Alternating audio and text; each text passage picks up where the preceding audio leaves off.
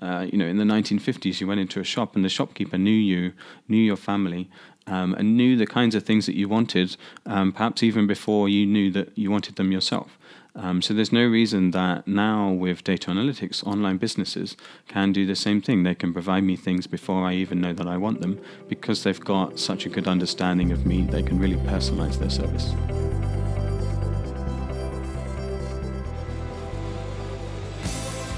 I'm Conrad Chua, and welcome to this episode on Changing Careers, where I talk about how MBA careers are changing and how MBAs can change their careers. You just heard David Stilwell, a lecturer at Judge Business School on Big Data Analytics and Quantitative Social Science. This is the second in a series that I'm doing on the impact of data analytics on businesses and careers. I started off by asking David, why is collecting and analyzing data so exciting now? Academics talk about these 4 V's, right? So the volume of the data. So there's just more data than ever before. So in the 1980s, Michael Fish, right, the weather forecaster, said that there wasn't going to be a hurricane. And there was a hurricane, and he was proved wrong, and it's famous in the UK. Everyone knows this prediction that was wrong. But he was doing that prediction based on just 2,000 data points. And now the predictions for the weather are done on about 200 billion data points every day. So just having that big data means that you can now make much better predictions than before.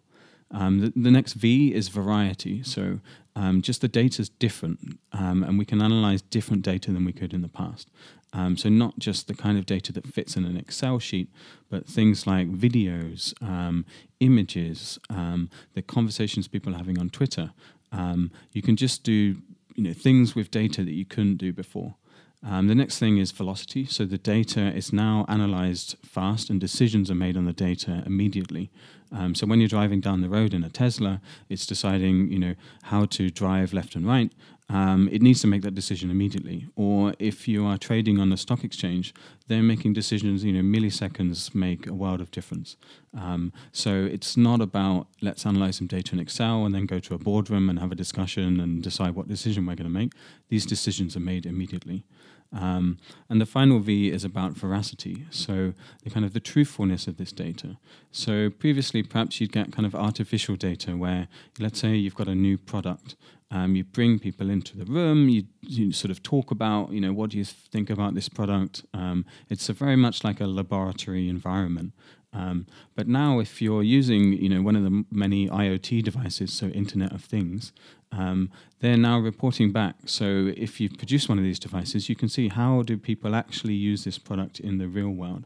So rather than asking their opinion, you're just tracking what are they actually doing. So can you just summarize again, what are the 4 V's that have really changed big data?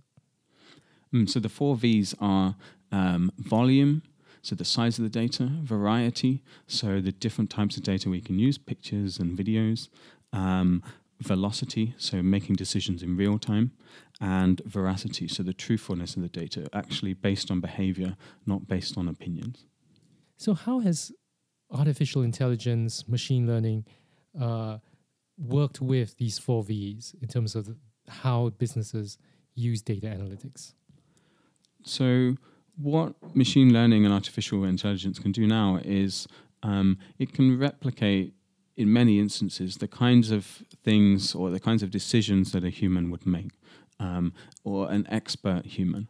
So whereas you might need years of experience to become a doctor who can look at an X-ray scan and say that, here's the problem on this X-ray. Now machines, you can give them millions of different X-rays, and they can eventually learn to make the decisions that a very good expert human can make. How do you think data analytics will change the way whole businesses will be run? I think it's important that data analytics is not just sort of one team that's disconnected from the rest of the business. And that's what was often done at the beginning of big data. So people ran these big projects where they said, well, we need to do big data now. So they threw millions into coming up with some new database where they would put all of their company's data in. But I think what people are coming to realize is what you need data analytics all over the business. So to do marketing better, having a data analysis person there saying how effective is this marketing, can we predict what the most effective marketing would be in the future, means that you need a data analyst in the marketing team. Same in HR, same in operations. So data analytics needs to be part of the fundamental sort of decision-making part of the business, not just in its own separated team. So an MBA is supposed to give students that ability to integrate all that functional knowledge, functional areas. What do you see are the differences then in terms of in the workplace between someone with an MBA versus someone who's a data scientist with a specialized master's? I think it's almost relatively similar in that you've got another functional area, which is data analytics. So someone who knows all about machine learning or NoSQL databases, so special databases for big data. But they ultimately need to be solving business problems. So these data analysts need to be able to talk to the functional specialisms and bring them together. And actually, most data analysts are not experts at that, and most functional people are not experts in data analytics. So the really, really valuable people are those who can bridge that divide. So MBAs who learn something about how data analytics work, not necessarily so far that they can replace a data scientist, but at least they can have this conversation and they can translate between the different disciplines. What's one application of data analytics that you're very excited by? So my particular area, I'm interested in personalizing products and services.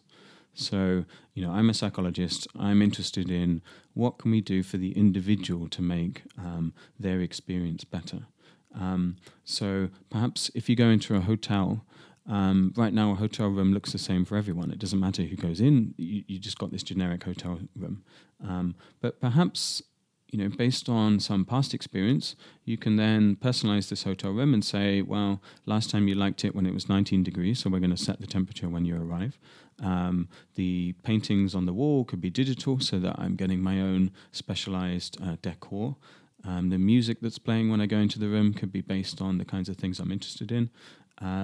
The person at the check-in desk could be talking to me based on the kind of conversation I want to have. So I'm an introvert. I don't want to be told about, have a nice sort of discussion around what's going on in the local town or anything like that. I just want to be directed straight to my room. But an extrovert might like to have a conversation. That's just one example in hotels, but all across business, especially digital business, we've kind of moved towards giving people a very generic and cheap to provide experience, which has meant that we can reduce prices more than before. But in the past, you went into a shop, in the 1950s, you went into a shop and the shopkeeper knew you, knew your family, and knew the kinds of things that you wanted, perhaps even before you knew that you wanted them yourself. So there's no reason that now with data analytics, online businesses can do the same thing. They can provide me things before I even know that I want them because they've got such a good understanding of me. They can really personalize their service. Do you have any health warnings about the use of data analytics?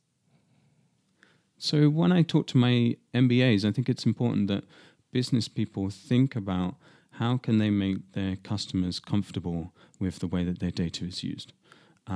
So it's not just about legal issues, it's not just about PR issues, it's about thinking about the customer and how they want their data to be used.